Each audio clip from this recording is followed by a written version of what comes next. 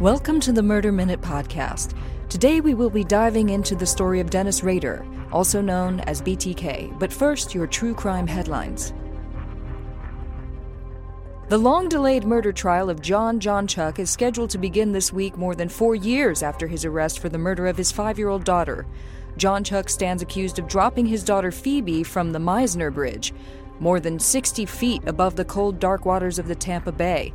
John Chuck's lawyers plan to mount an insanity defense. A North Carolina man was arrested during a traffic stop outside of Tucson, Arizona last week, armed with a knife and carrying a large amount of cash, just 34 miles from the Mexican border. The man, 57-year-old Rexford Lynn Keel Jr., is accused of murder in the stabbing death of his wife Diana Alejandra Keel, whose decomposed body was found in a wooded area 5 days after she went missing. Investigators are also taking another look at the death of Keel's first wife, Elizabeth, who died in a slip-and-fall accident in the couple's home more than a decade ago. A Massachusetts court reinstated the murder conviction of late NFL star Aaron Hernandez, who hanged himself inside his jail cell in 2017. Hernandez was serving a life sentence for the murder of Odin Lloyd in 2013 and was awaiting an appeal at the time of his death. The High Court ruled last week that the statute which allowed for a conviction to be vacated if the accused died before exhausting their appeals was antiquated and should not be applied in Hernandez's case or any others. Those are your true crime headlines. For more headlines, check out the Murder Minute app in the App Store and Google Play, or follow us on Instagram at Murder Minute. Coming up next, the story of BTK Strangler Dennis Rader. But first, a quick break.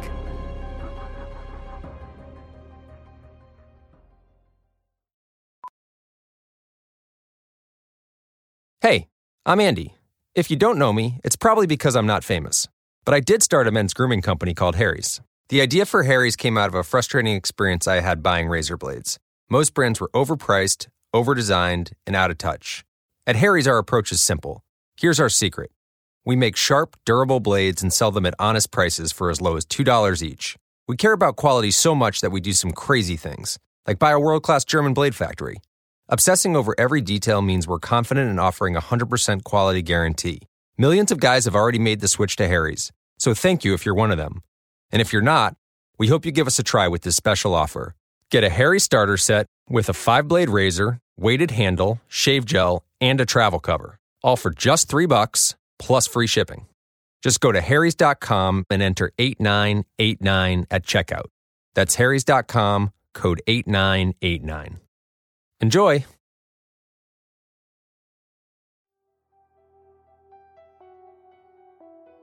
On this episode of Murder Minute, another case where familial DNA played a part, though this one also includes a healthy dose of plain old stupidity. Dennis Rader was a husband, a father, a Cub Scout leader, and the president of his church congregation. He was also a sadistic killer known as BTK, who confessed to 10 murders in and around Wichita, Kansas. Dennis Rader was born in Pittsburgh, Kansas in 1945. He moved to Wichita when he was a child. The oldest of 4 boys, Dennis was a seemingly normal kid. He was involved in his church youth group, the Boy Scouts, and was an average student. One of his former classmates described him as completely devoid of a sense of humor, but polite and quiet. As a child, Dennis fantasized about bondage and torture. He secretly killed cats and dogs by hanging during his youth. He joined the Air Force at the age of 21 and served for 4 years. He returned to Wichita after he was discharged and married at 26. Rader and his wife Paula had 2 children, a son and a daughter. They raised them in Park City, Kansas, a quiet suburb of Wichita. Sometime in late 1973, Dennis was depressed after being laid off from his job and was out trolling for victims, as he called it.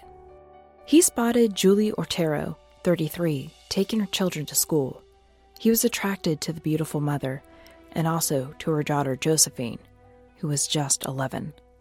They would be his first victims, his projects, as he called them. 2 months later, in January of 1974, he cut the phone lines at the Ortero house and pushed his way in the back door one morning while young Joey Ortero was letting the dog out. Rader had expected to find just Julie and the children in the house, but was surprised instead to find that Mr. Otero was also home. He held the 4 Oteros at gunpoint and ordered them to lie down on the living room floor. He moved them to the bedroom, tying up Julie and Josephine on the bed and Joseph and Joey on the floor. He decided that since he had not worn a mask and all 4 Oteros had seen his face, he would need to put them down. He tied a plastic bag around Joseph's head to suffocate him, then strangled Julie. Once he killed the parents, he suffocated 9-year-old Joey, tying a bag over his head and then pulling up a chair so that he could sit and watch the child squirm and struggle. After Joey was dead, he took Josephine to the basement. He hung her from a rope that he had slung over a pipe, suspended her low enough that her feet almost touched the ground, and then masturbated as he watched her slowly die. Dennis Rader then cleaned up and left the house. The Oteros were found by their teenage son when he returned home from school that day. Soon after, Rader was out trolling again when he spotted Catherine Bright. She was a pretty 21-year-old college student, and he chose her to be his next victim. Project's Lights Out, he called it. On April 4th, 1974, Project Lights Out was a go.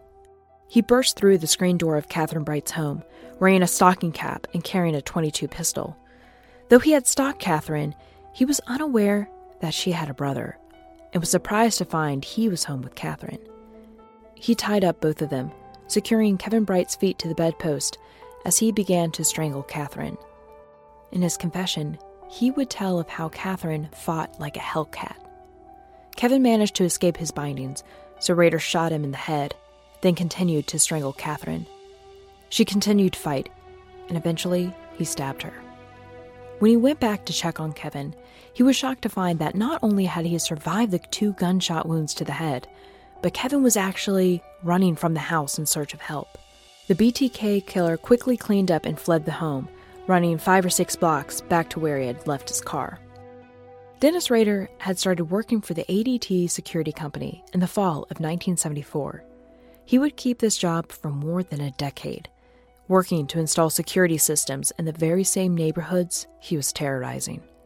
In October of 1974, he sent a letter to the Wichita Eagle-Beacon claiming responsibility for the Otero family's murders. The unsigned letter was full of spelling and grammatical errors, but included detail about the crime that could only have been known to the killer. In the postscript, he suggested that he should be known as BTK, in allusion to the method of binding, torturing, and killing his victims. He promised that there would be more victims. The police did not release this information to the public, and BTK would not kill again for almost 3 years. When he did, his victim was Shirley Vian, a 26-year-old mother of 3 who was home with her children when BTK struck.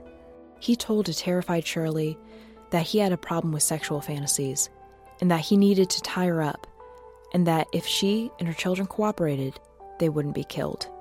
Shirley complied, and helped the killer lock her children in the bathroom.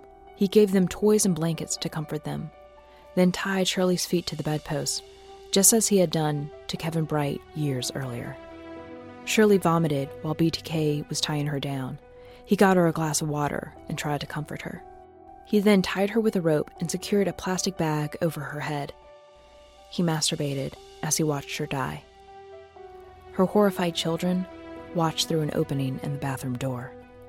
The killer planned to murder the Vian children, just as he had the Oteros. A ringing phone disrupted his plan. Fearing that the police were on their way, he fled the home, leaving the Vian children locked in the bathroom. By the end of 1977, the BTK killer had moved on to yet another project. He called this one Project Fox Hunt. Victim Nancy Fox was 25. She worked during the day as a secretary for a construction company and nights at a jewelry store. He chose December 8th, 1977 as the day he would attack. He parked a few blocks away from Nancy's house. He approached and knocked on her door. When no one answered, he went around the back and cut the phone lines. He broke in through a kitchen door and waited for her to return home. In his confession, Dennis Rader called this attack a perfect hit. Like some of his other victims, he told Nancy that he was just going to tie her up and took steps to put her at ease. They talked and smoked a cigarette while he went through her purse. She said she wanted to get it over with and asked if she could go to the bathroom first. He allowed this and told her to take off her clothes while she was in there. When she came out of the bathroom, he put her in handcuffs, laid her on the bed, tied her feet, and then strangled her with a belt. When she was nearly dead, he released his grip on the belt and whispered in her ear that he was the BTK killer. As he tells in his confession, this made her squirm even more. He tightened the belt again and did not let up until Nancy Fox was dead. He masturbated as she died. He brazenly reported her murder to the police himself, dialing 911 from a payphone. In January of 1979, he sent a poem to the Eagle Beacon, referencing the murder of Shirley Vian.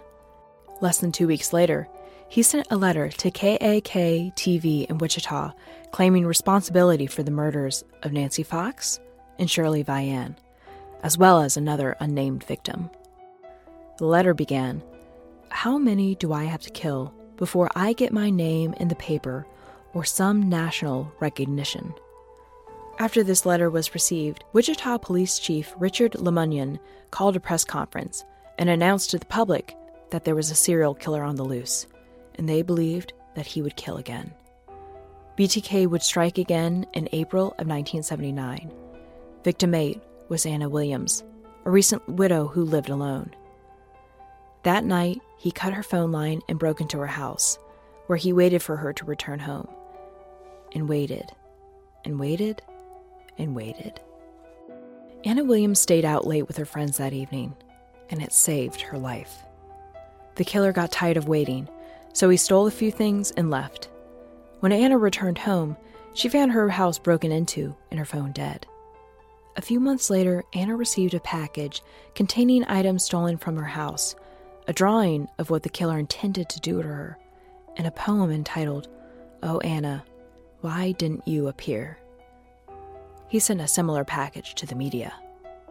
After this failed attack, the BTK killer went dormant for more than 6 years. Maureen Hedge lived 5 houses away from Dennis Rader. She was a petite woman, recently widowed, whom Dennis would wave to when he saw her outside gardening. In April of 1985, he decided she would be an ideal project for him. He dubbed her Project Cookie. He used a Cub Scout camping trip as his opportunity to pounce. While everyone slept, he crept from his tent and sneaked away. He drove to Maureen Hedge's house, cut the phone lines, and broke in. Maureen was not home. When she did return, Maureen Hedge was in the company of a male friend who stayed until around 1 a.m. The killer hid in her bedroom closet, waiting until her guest had gone home and she was alone in her bed to finally pounce. He strangled her and then wrapped her body in a blanket and put it in the trunk of her car. He drove to the parking lot of the church where he had been a member for decades. He snuck her body into the church basement and took Polaroid pictures of Maureen Hedge's dead body, arranged in different bondage poses.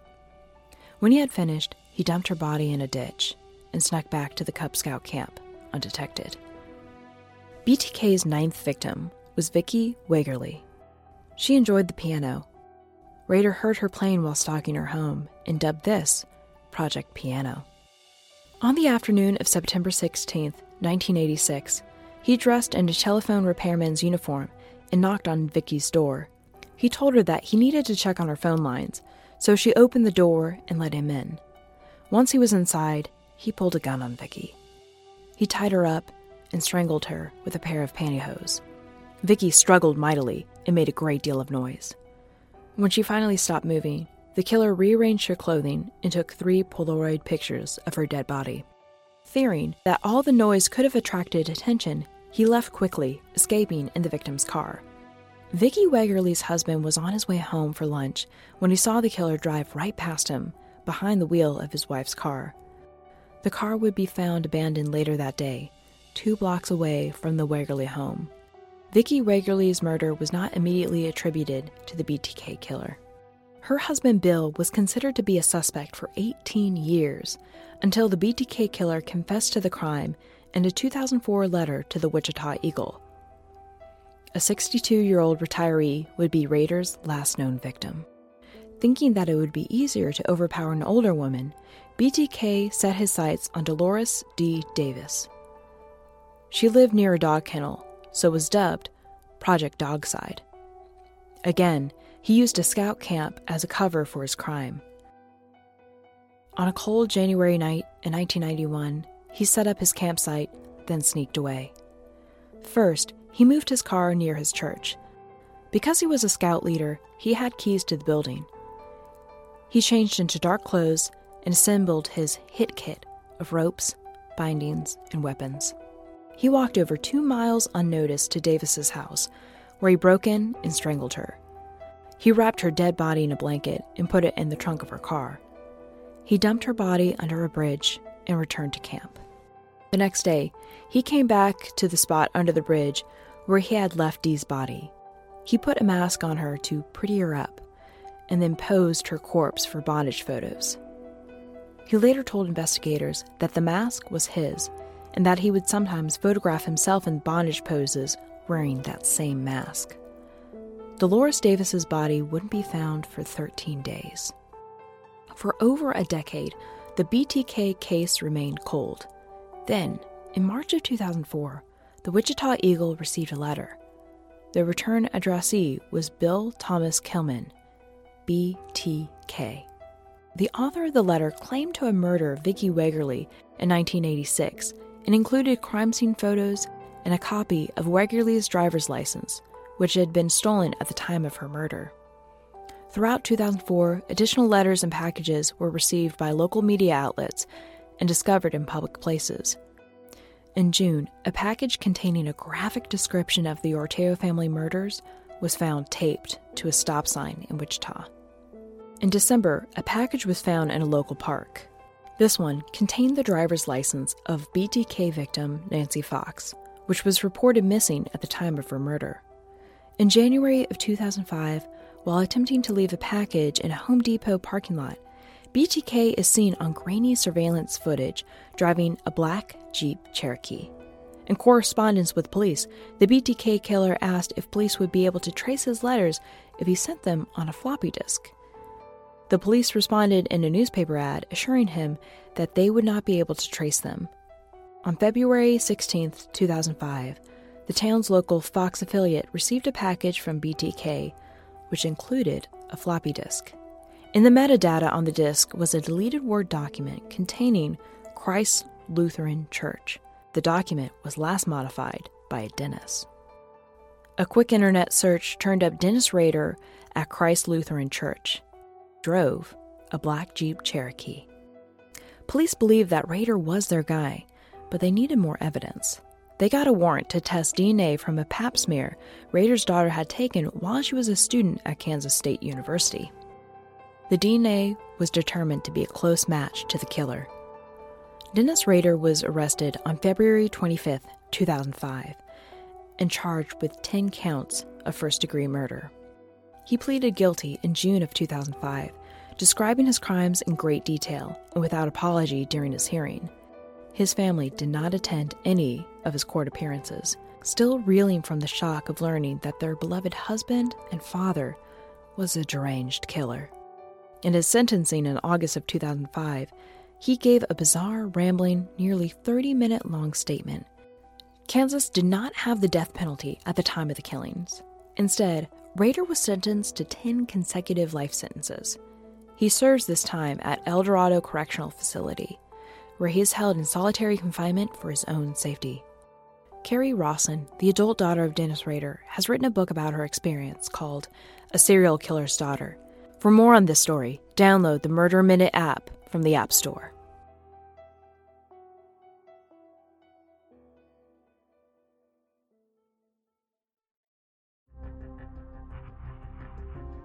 Don't forget to download the Murder Minute app, available on the App Store and Google Play. Subscribe today on Himalaya, Apple Podcasts, Spotify, or wherever you get your podcast. And follow us on Instagram at Murder Minute for even more true crime headlines. Murder Minute, your daily dose of true crime.